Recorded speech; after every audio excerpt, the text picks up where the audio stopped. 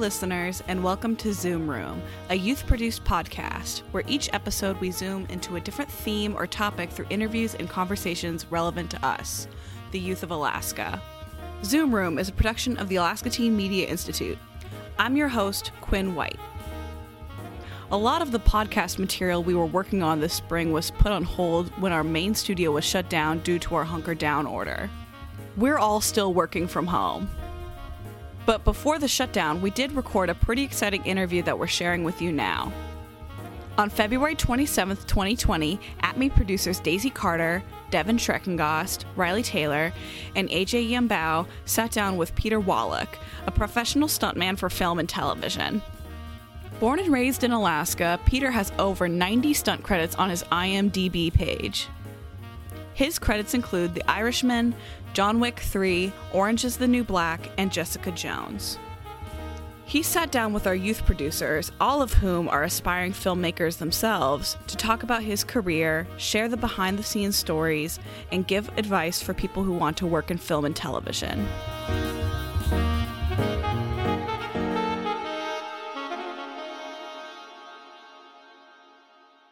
Okie dokie. So, I don't know how to do intros. Okay. That's a great intro. This is the podcast where we interview a professional stuntman. My name's Daisy Carter. Riley Taylor. AJ Yambao. Devin Schreckengost. And I already said my name. So, could you just introduce yourself? My name is Peter Wallack, and I'm a professional stuntman. So, what are you doing back here in Alaska? I was born and raised in Alaska, and I keep my house here. So I come back as often as I can.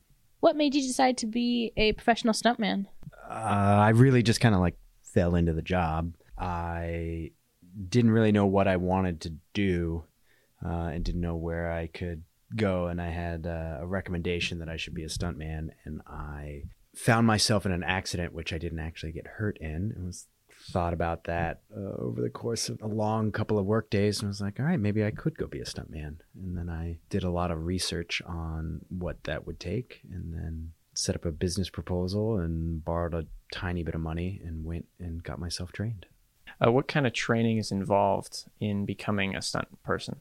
For stunts specifically, a lot of times they are broken into different expertise. There is kind of a basic skill set that most people should know how to do of falls, being appropriate on set, some sort of martial art, understanding of camera angles. You have to register in certain places, like if you're going to be with Equity or SAG-AFTRA, or if you're going to be a part of some of the professional stunt organizations that are out there. And then you get into more specialized training. You should have a bit of knowledge of all of this, but there are people that highly specialize in driving cars, driving motorcycles, big rigs, CDL vehicles, water, boats, ski-doos, the rigging, wire work, fire, trickers, and martial artists.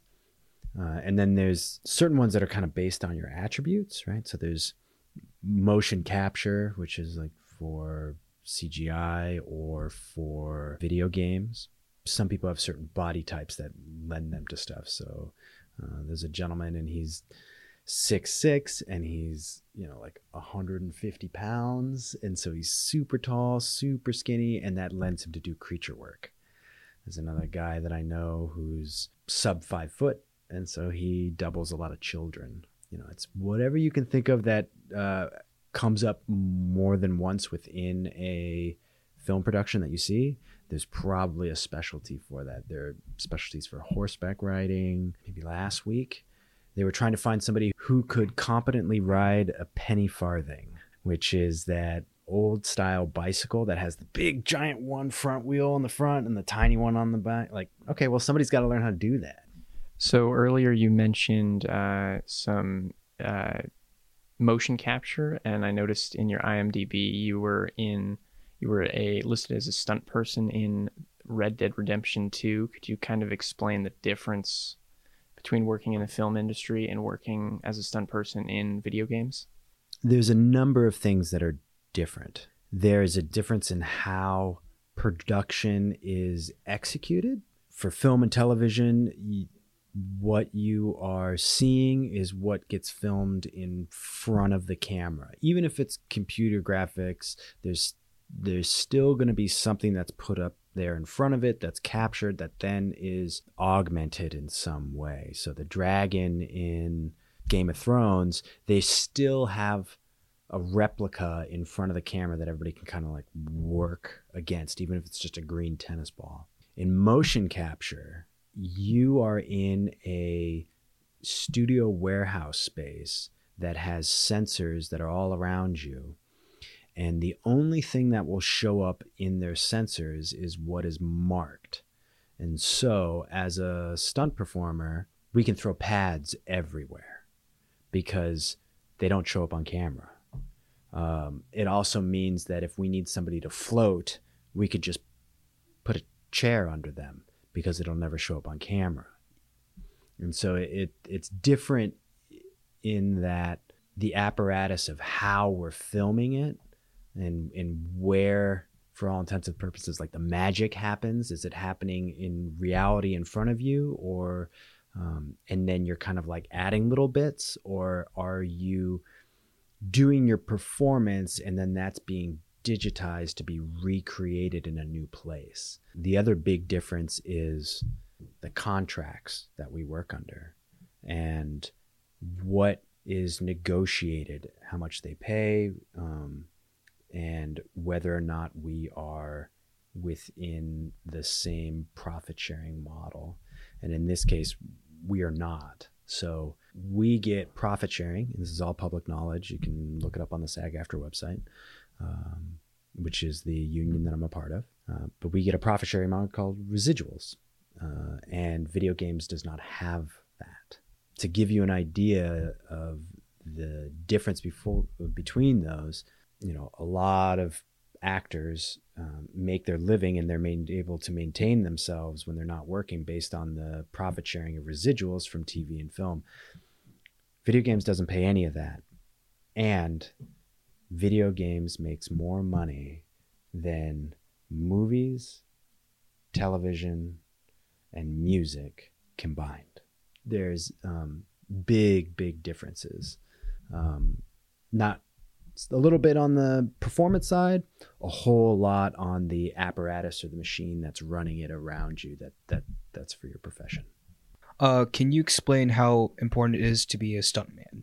The thing that's important about a stuntman, and for me, most of my work, I am a stunt double. I tend to double more people. There are other people who, they are fighters or they have some other ability that they use that they primarily get hired for. I get hired to be a stunt double. And so the value for me as a stunt double is that I'm expendable. The very first job I did, I was doubling Matt Bomer on a TV show called White Collar. The stunt coordinator who brought me into the business is named Pete Bacozzi. Very thankful to him. He's a legend in his own right. He's one of the best car hits if you ever want to look him up. The stunt was I was dressed up like Matt, and they put a black bag over my head, and I was thrown to the ground right on concrete. And I was like, Pete, Matt can do this. Like, you don't need me. What's the deal? I mean, thanks for the check, but you don't need me. And he goes, well, of course he could do it. But the 1 in 100 times that he falls to the ground and he hits his face and he gets a black eye, he doesn't even get anything bad, or he cuts his face. Well, there's 300 people who are all waiting and doing their job based on the fact that his face looks like that. Also, for the next 6 months, there's a schedule that we're trying to follow.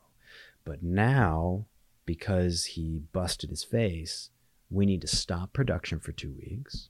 We still have to pay everybody for tomorrow. We lose all the locations that we were going to have. It's pushed shooting off until he's healed. It has this cascading effect. It's show business, and they're trying to make money. So the value of a stuntman is the fact that if I get hurt, there's another guy waiting. And that's real world. In the movie Seabiscuit, great movie, horseback riding movie, but there's a scene in it where a a guy kind of falls off a horse and he's being dragged, and it's supposed to mess up his leg real bad, and it's part of the storyline. So they had the stunt guy who was going to do it, and they did the stunt. It's with a live animal. It's much harder to mitigate the dangers when you're working with live animals, particularly large ones. So this stuntman got seriously hurt, had to go to the hospital. I won't go into details on exactly what happened to him, but as they were putting him into the ambulance, getting ready to pull away, they were like, we need to get the harness off you before you leave, because that harness is going on to this other stunt guy who's going to now do the stunt that you just got hurt on with the same, well, maybe the same horse, maybe not the same horse, but okay, like before the ambulance pulls out, that just sent this guy to the intensive care unit, and somebody else who's got balls of steel is going to go up and do this exact same stunt. If we weren't expendable, then that, however much it would have cost for that day, whatever it is, a few $100,000 up to $1 million, is just out. You don't get to keep that. It's just, oops, we made a mistake. It's in the same way that there's another Alaskan named Aurora Warfield who used to be in the film business. She was an incredible AD, and she told me that she was working on Sorcerer's Apprentice. And in that, there was a sports car that goes through Times Square. It had a big impact because the stunt guy who was driving it was a new car. They didn't let him get to practice very much, but he crashed into a pole. The pole fell down. It went through another bakery or a restaurant or something like that. But it's in Times Square. Totaled the car. She knew she was on a big budget film. She knew she was in the big leagues, because as soon as that thing crashed, the prop guy went, where do you want us to drop the other Lamborghini? What? They had 2 extra Lamborghinis just in case. One blew a tire. We need to change something. Oh, it stalled out. You crashed into a restaurant. Yeah. So, because this is business, it's not fun. So what are you going to need? And if you're going to pay I think John Wick paid $500,000 for 12 hours for the location of Times Square. You're going to lose $500,000 in shooting location, not including all the people, the camera, all that sort of stuff, because you didn't pay $12,000 to have an extra car, or you didn't pay an extra contract day to have a second stuntman. That's the value of having stunts, is that production can keep going, and these people have expertise to do something risky more than once. Have you ever gotten hurt or injured in a stunt? Hurt, yes. Injured, not yet. So being hurt is just part of the game. You're going to get cuts, you're going to get bruises, you may get a small concussion, you're going to take some lumps. That's just part of it. But no major have to go to the hospital injuries yet? Not from stunts, no. Not yet. But other people have, and there's some things where maybe I could have gone, but I didn't. Okay, I know what this is, and I can go there and get it fixed, or I can go ice it and wear an air cast for a sprained ankle. I'll just go do that. All right. So kind of going on to a different note here, because you do different things like doing stunts and being doubles for people. What do you find more stressful, working on a kind of action movie like John Wick, or being a person's double in a movie like Little Women? That really depends on the project, because film is like a one-off. You never do the same stunt twice. You may recreate a stunt for a new storyline, and it may be similar to something else, but it's a brand new thing. It's in a new location with new people, and so it all depends on the job. And some actors are easier to work with, and some actors produce a lot of extra stress. Some productions are highly technical, and that is stressful to get worked out and relatively simple on set. And some things have kind of that unknown factor of oh man, this gets pulled off. In either case, something can happen. Man, now it's snowing. Like a downpour. Oh my gosh, there's a bunch of people that won't leave and are having their stares and running around. somebody, a police chase happens through our set. Somebody comes on and doesn't realize that we're in a film, and they tackle a stunt person running from cop actors, and it's like, so. Has that happened before? Oh, yeah. Blind Spot or Mr. Robot, a guy named, I believe it was Jason Mello, was running from the cops and had to jump over a wall. So he did that. And some good Samaritans threw a bike in front of him and hit him with it. And he crashed into that. And then it's like, oops, ruined our shot. I'm like, gotta go do it again. What is your least favorite and your most favorite part of your job? I mean, it's like with most jobs, right? Like I like doing what everybody thinks is my job, right? So I like going to set. I like making the illusion happen. I really like hearing other people talk about work that I've done and not know that I'm in it, right? So, when I'm sitting in the airport and I hear somebody talk about like, dude, Jessica Jones was awesome, like blah blah blah, like, oh man, when Kilgrave got hit by the bus, I'm like, oh man, that's me, I got hit by that bus. Okay, cool, like that's awesome. That I find really enjoyable. But every job has parts, right? And so I hate that I don't have a schedule. I don't know when, I know right now when my next job is. It's on the 12th. I didn't know that when I came in and spoke to Cody and interviewed for his podcast. I was just unemployed. My job hires me for a single day for the most. I mean, sometimes for a week or whatever, but like you're hired for a single project. So are you ready right now? Drop what you're doing right now and come do this. And that becomes very difficult on all sorts of things. When are you coming home? I don't know. So my folks or my partner who I'm dating, we're gonna have dinner. Yeah. Oh, I got work on Wednesday. Sorry. That's okay. We'll have dinner after you wrap. What time do you wrap? I don't know. Those types of things are extremely frustrating. And also for me, like I have a beard and I have longer hair. I don't get to choose how I look. I don't cut my hair and I don't trim my beard until they tell me to do it. Now I don't have to do that, but I want to maximize the jobs that I get because I don't work 9 to 5. And that's some of the other things about my job is I am my own boss. And so I get to do everything. Do you guys work other jobs? Yeah, what do you do? I was a shift lead at a kids amusement park type thing. Awesome. Okay. So, did you have to fill out tax paperwork for your paychecks? And then, well, you filled it out when you started, but did you have to fill out it every time? Did you have to do the logistics of, of like, oh, okay, I got my, they sent you your W-2, but did you have to like keep track of that stuff? Did you have to go to a bookkeeper? I just had it. They just sent me the W-2. Exactly. These are, so these are things, did you have to make sure that you had to go get a printer to print things off and like go to Office Max to get files? And these are things that within an apparatus of a normal employment get taken care of by the business. You had a work uniform. Somebody else picked that out. You didn't pick that out.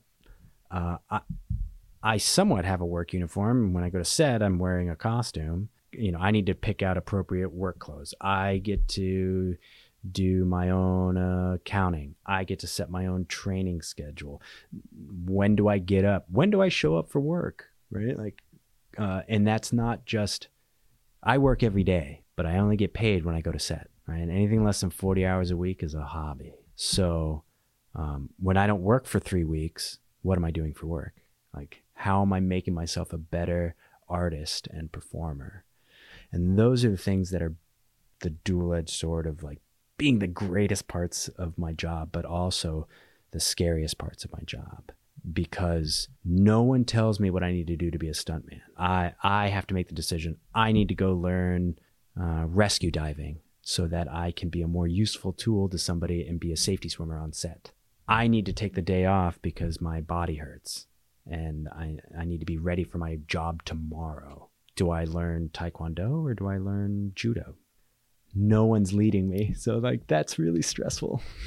But I also have a lot of autonomy, right? Like I get to choose to be like, I'm going to go learn horseback riding. So What was your most complicated stunt that you've done? Oh, generally as a stunt performer, most of it isn't super complicated, other than like if you're driving a car or something like that. And but I think what you're asking is like, what's the most technical stunt that I have taken part in? Not necessarily in front of the camera. It was probably the horseback riding scene in John Wick 3, because that was, 6 to 8 weeks of upfront planning of which other people I was just a part of. It's not like I designed this or planned this or anything. Teaching Keanu Reeves to ride a horse, including trick riding, training these horses to follow behind a truck with overhanging rigging truss above them that we can then hook up Keanu Reeves so that he cannot fall, making sure that that's all legal and structural with an engineer, building the back end of that on the back of a truck and designing that, training the horses to be underneath that and by the vehicle, training the horses to not be scared of a camera coming at their face and not moving away from it as they're running, and then training the horses and Keanu to work and fight with a motorcycle, right? Because those motorcycles are going to freak out horses. And then after that, that's just for that part. Well, now we have to make sure that the Humane Society thinks it's okay. So now we got to figure out, how do we pad 6 blocks of Brooklyn street with rubber that we can drive on, but so that it doesn't hurt the horses and it doesn't get slippery. Well, you're worried about the weather, so you put it underneath an elevated train. Well, great. Now we have to figure out, can't have the horses underneath those elevated trains when they go. That's going to freak them out. So we have to start to get the timing of the subway. Well, they're not really on a schedule. So we have to set people up to relay. Okay, well, after each shot, because the truck went over the rubber, it's now moved the rubber. We now have to get 30 or 40 people to go re-straighten out this rubber. So it's a 45-minute setup in between each run. And you're all on a schedule. How many nights do we have to shoot this? And then certain elements are going to be done with a green screen, because there's a motorcycle, guy gets shot and he hits into a trailer. Okay, well, we got to fake a trailer. We got to get both of them in the same shot while everything's moving, and hide the apparatuses that we're hiding, like the pads and equipment. Then we also have to deal with the public, making sure that they're staying out of the way, but they're also not being seen. And then we have to worry about the paparazzi, who know their rights and like, hey, you can't stop us from being here, but they could be freaking out the horses. And if they freak out the horse that Keanu's riding, then Keanu could get hurt because he's going to fall off that horse. So yeah, real technical, crazy stuff. Being a person from Alaska, do you find that affects your job search or just representation in the field at all? Like most Alaskans, we're shamelessly proud of our state, and I lead expeditions, so I'm constantly talking about Alaska. So people generally know that that's where I'm from. I didn't grow up in a space in which film was always around, so I don't have any connections from where I grew up. It doesn't necessarily hurt me, but it doesn't really help me, but it does give people a hook to remember me by.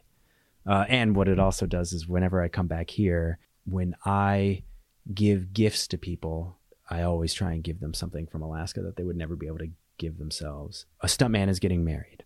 Okay, we're all going to go to his wedding. So I'm going to get him something from Alaska that's going to be something that they could never get themselves, because that is what, show business. This is about relationships. And,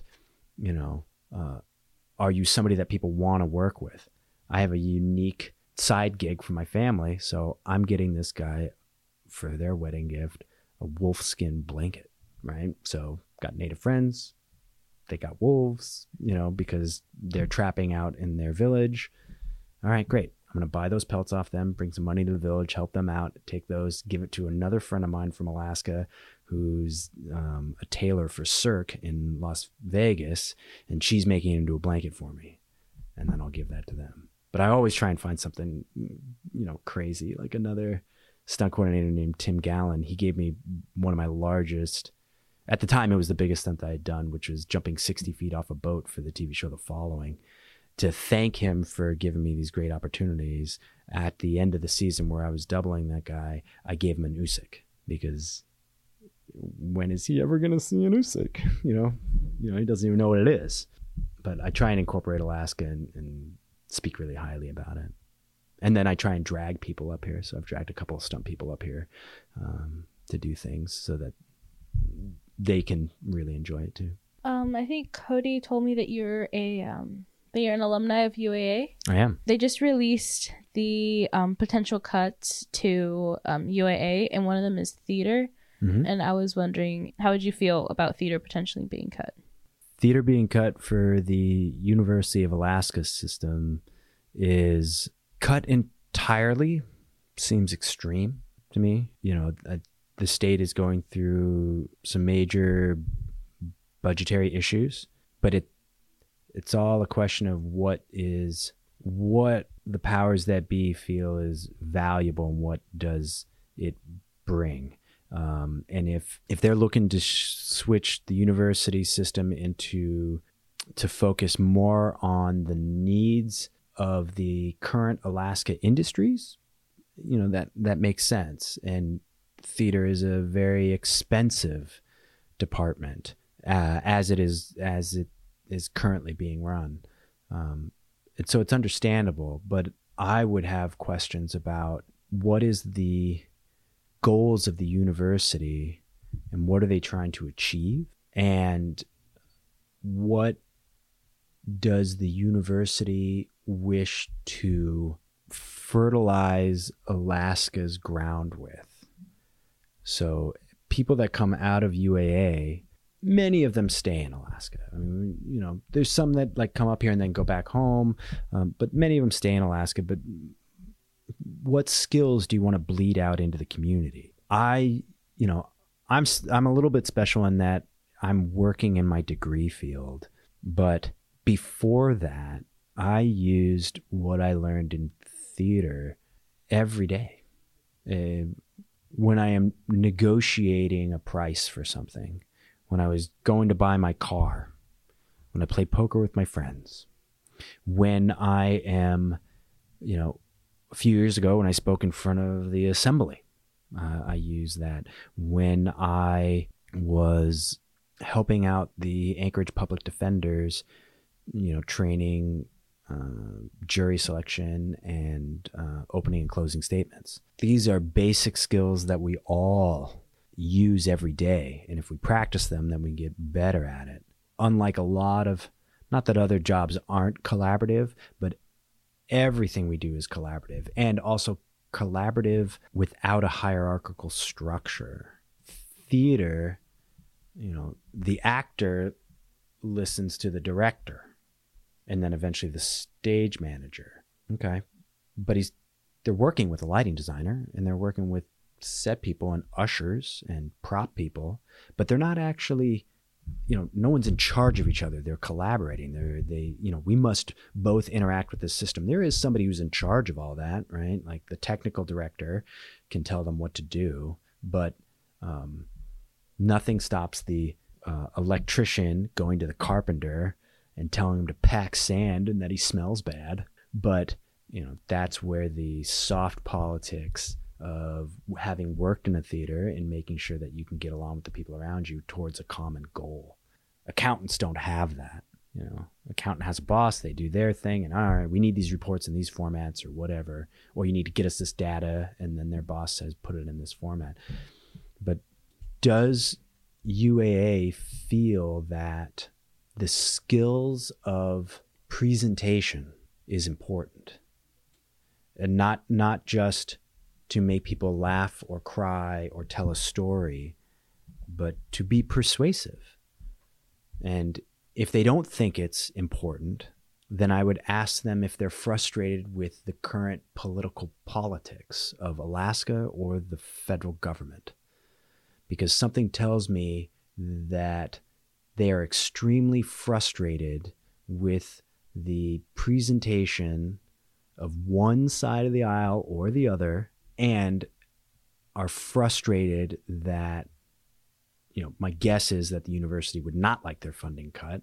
So my other guess is their presentation to try and convince the legislators or the governor or convince the public to create enough of a stir to demand that that funding stay is something that they wish they had more oomph in their presentation. You want something to be a little more oomph? Another word for that would be maybe something a little more dramatic. Well, then, that's performance. And it's, we think of theater as all plays and stuff, but it's not. All the politicians are performing. The used car salesman is performing. The checkout guy at Cars is playing the checkout guy. And, I just came from the dentist before that, and my dentist came in and, oh, hey, how's it going? Oh, it's good to see you. And I was like, oh, you okay? You have a cold? Like, no. A family member was in the last stages of their life, and it's sad for them. But I could tell by their performance, like they came in and they weren't like, oh, everything's fine. I'm a dentist. I'm doing my thing. These are gentle influences that are happening, whether or not we are paying attention to or whether or not we practice these skills. Does the university want its alumni and its students to have these types of skills? Do they think that those skills would be helpful and give a good show for what UAA can produce? So I find it useful, even outside of my particular profession, and I think that there's a value to be had by having those skills taught, particularly to people outside of the theater major, because I go, I'm a person. We're all people. We go to a lot of places and we see things. And how many times have you been like, oh man, like that guy, man, that flight attendant, they're like, presentation on how to buckle the seatbelt sucks. It's like, oh geez, and that kind of stuff can fix that, or at least aid in making a community that is more effective in communicating. So for anyone listening that could be really interested in doing what you're doing and being a stuntman for film and TV and things like that, do you have any pieces of advice for newcomers in this field? If you want to work in film and television and you know that that's what you want to do, the big thing to know is that, particularly when it comes to the arts, it is a do or do not, and they don't care necessarily about certificates. So your college degree will aid you when you don't make it. Moving into theater and film and TV is highly, highly competitive. And very few people, make it to that big step where they're killing it, like a Spielberg or a Daniel Day-Lewis or something like that. Knowing what you want to do in that, and then what are the skills that I need to acquire, and then working on that, and not waiting for somebody to teach you that, but going and working on that. If you want to be an editor, well, you don't need anything. You don't need to go to an editing class. I know plenty of stuntmen who are better editors than some of the editors that I have seen, and they self-taught.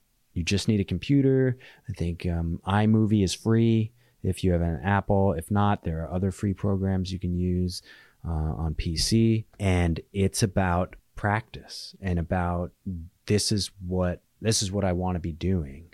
And so if you don't pick out what you like practicing, another Alaskan UAA alumni is named Danny Jones, and he's an equity performer. He is now a professor in the lower 48. He is auditioning and getting roles in Chicago and such.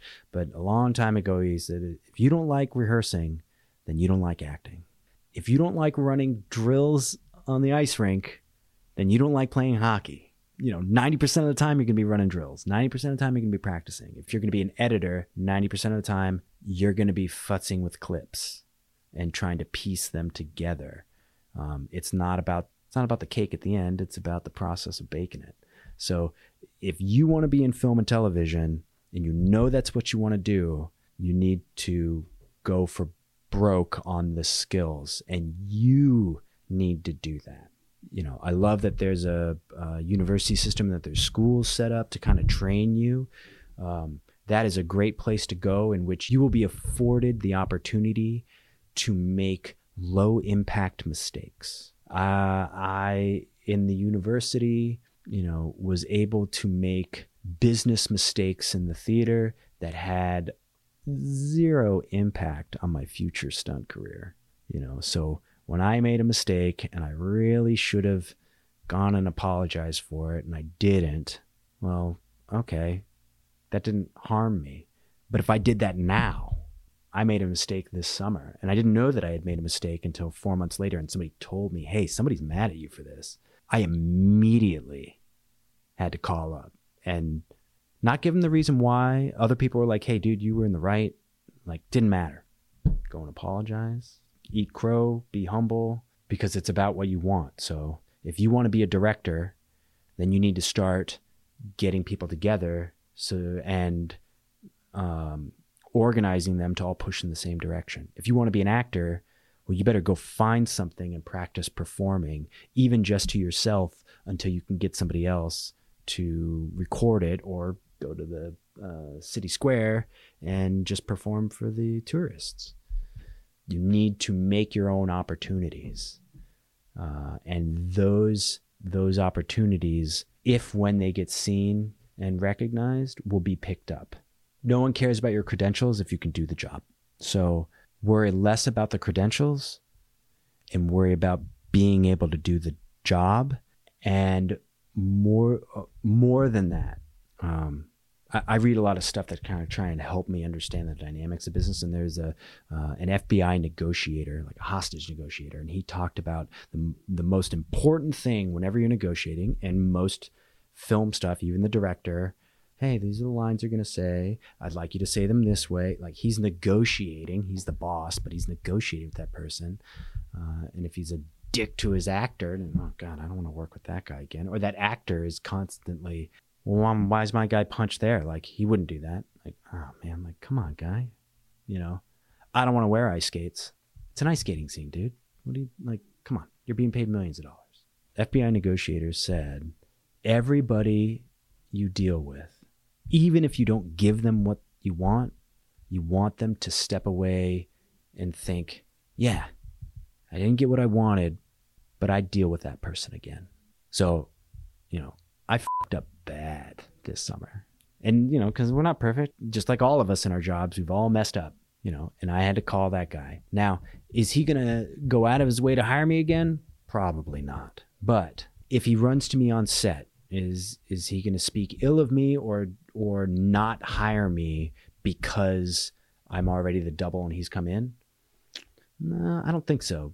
By the end of the conversation, he recognized that I understood what had happened, and I saw his perspective, and that I, kissed the ring and didn't argue with him, even if I disagreed with him. And in the end, he'll deal with me again. He answered my phone call 2 weeks ago, so I don't see why he wouldn't deal with me again. So that's what I would suggest, is go out and make your own way. Find work that you find worth doing and start making it. And do that before you're in the union, because once you're in the union, you don't get to do that. And do it as much as possible. Good examples of this is usually directors. Because the directors that are successful, you'll see Know Nothing Crap films, and the okay film, but like kind of, and then suddenly, boom, they explode, and now they get to do everything, and they're multi-million-dollar budgets, and it happens really, really fast, and you will be thrown into the deep end.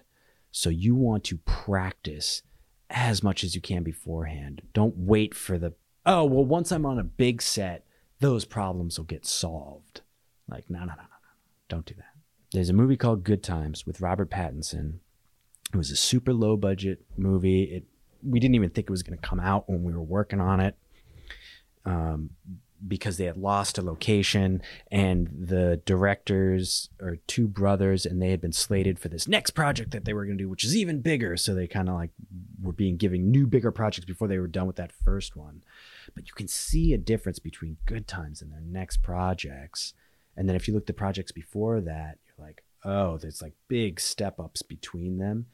But if they had waited until they had to work on their skills, until a studio had signed them or greenlit one of their projects, that's like, I'll practice the trumpet solo once I'm cast in the orchestra and we're on our way to the PAC Center to perform it. Like, no, I can't do that. Everything's in prep. Always fix it in pre. Always fix it in pre. I have one more question. Can you give us an example of a stunt using one of us? Can you teach us a stunt?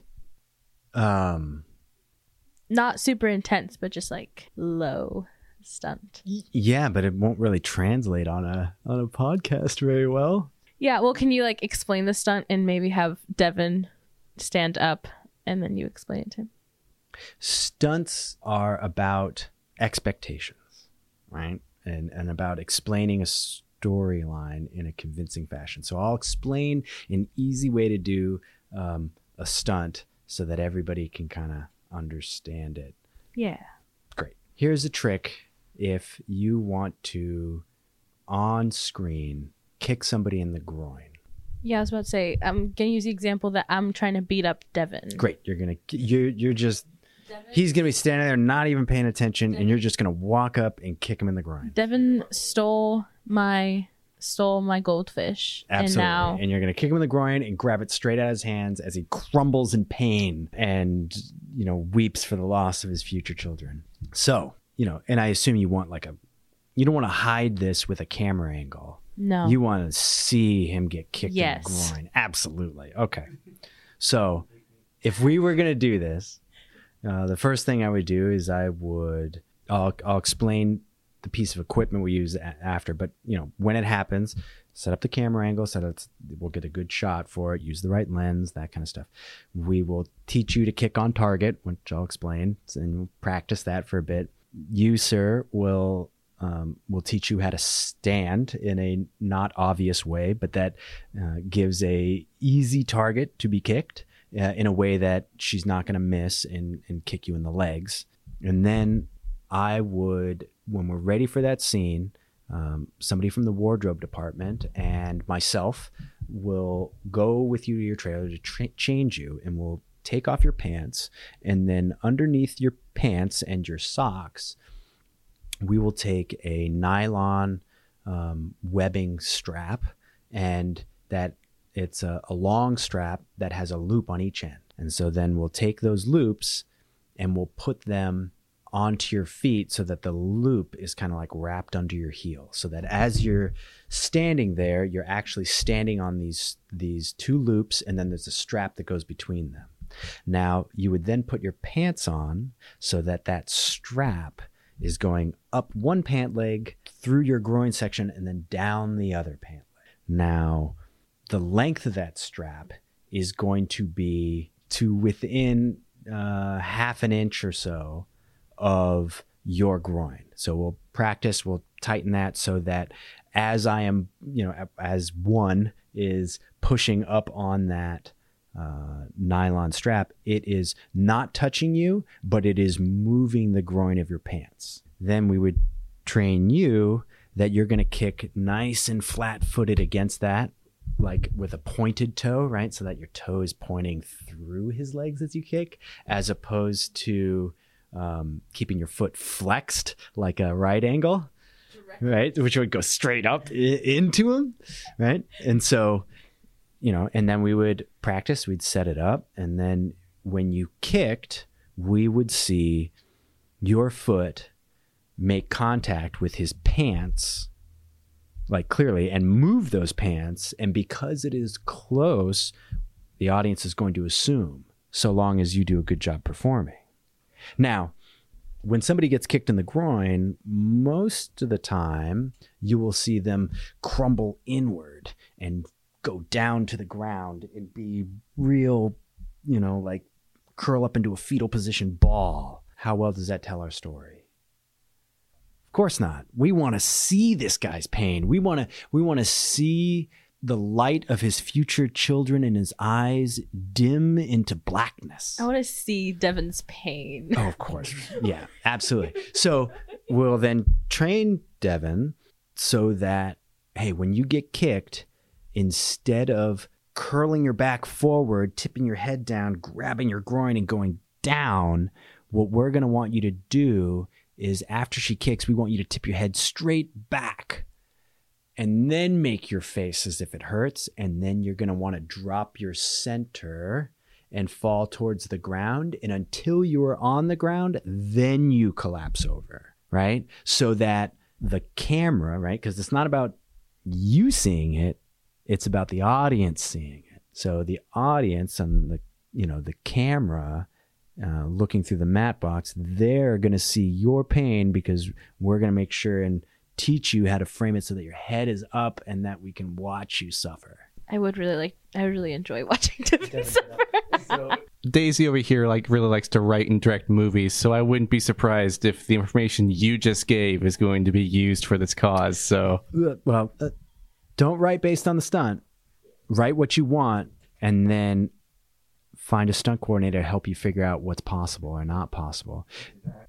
That's another thing. If you're an artist, don't ask for limitations, right? I find a lot of people set themselves up poorly for what they want because they do one of a couple things. They either are waiting for somebody else to do the heavy lifting, waiting for somebody else to bring a job to them, or in setting up their work, they're already asking for limitations, right? So do you want him to be kicked in the nuts, or do you want to show an effective strike that causes a great deal of pain that shows a smaller woman beating up a bigger man? Saying that you want a kick in the nuts is limiting yourself to a kick in the nuts, whereas saying, oh man, I want to hurt this guy bad.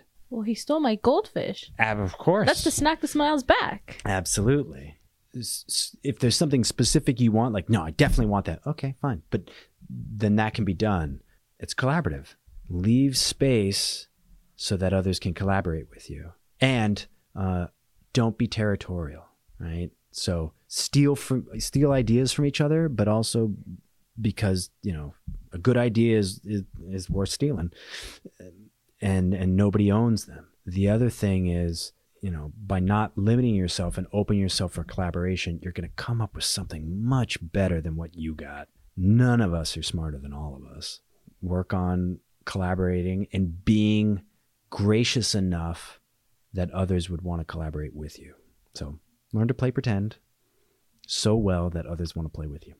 I like that. Okay, well, yeah, that's a good way to end that. Yeah. I guess, this concludes the podcast where we interview a stuntman. Thank you again for being able to give us this wisdom. Yeah, my pleasure. Reach out anytime if you guys have any questions. And yeah. Is there anything else you want to add, or? Yeah, if you got a project going on in the state of Alaska and you think I would be helpful, reach out. I was about to say that film of you stealing my goldfish might actually come to fruition. I can see the gears turning already. I can see it happening. Okay, all right. Well, thank you again. All right. Thank you. That was professional stuntman Peter Wallack speaking with At-Me producers Daisy Carter, Devin Schreckengost, Riley Taylor, and AJ Yumbao. The interview was edited by Devin Schreckengost. Our show's theme music was composed by Kendrick Whiteman. Many thanks to supporters of our podcast, including the United Way of Anchorage, the National Endowment for the Humanities, and the Rasmussen Foundation through the Arts and Education Fund administered under contract by the Alaska State Council on the Arts. Thanks to our listeners who contribute to our programs and help us leverage additional funds and grants. If you'd like to support Youth Voices in Anchorage and help keep our podcast going, you can donate to our organization by going to alaskateenmedia.org and clicking Donate. Also on our website, you can learn more about what our organization does, listen to past episodes of our podcast, and find out how you too can get involved. You can also follow us on Facebook, Instagram, and Twitter. For the Alaska Teen Media Institute, I'm Quinn White. Thanks for listening.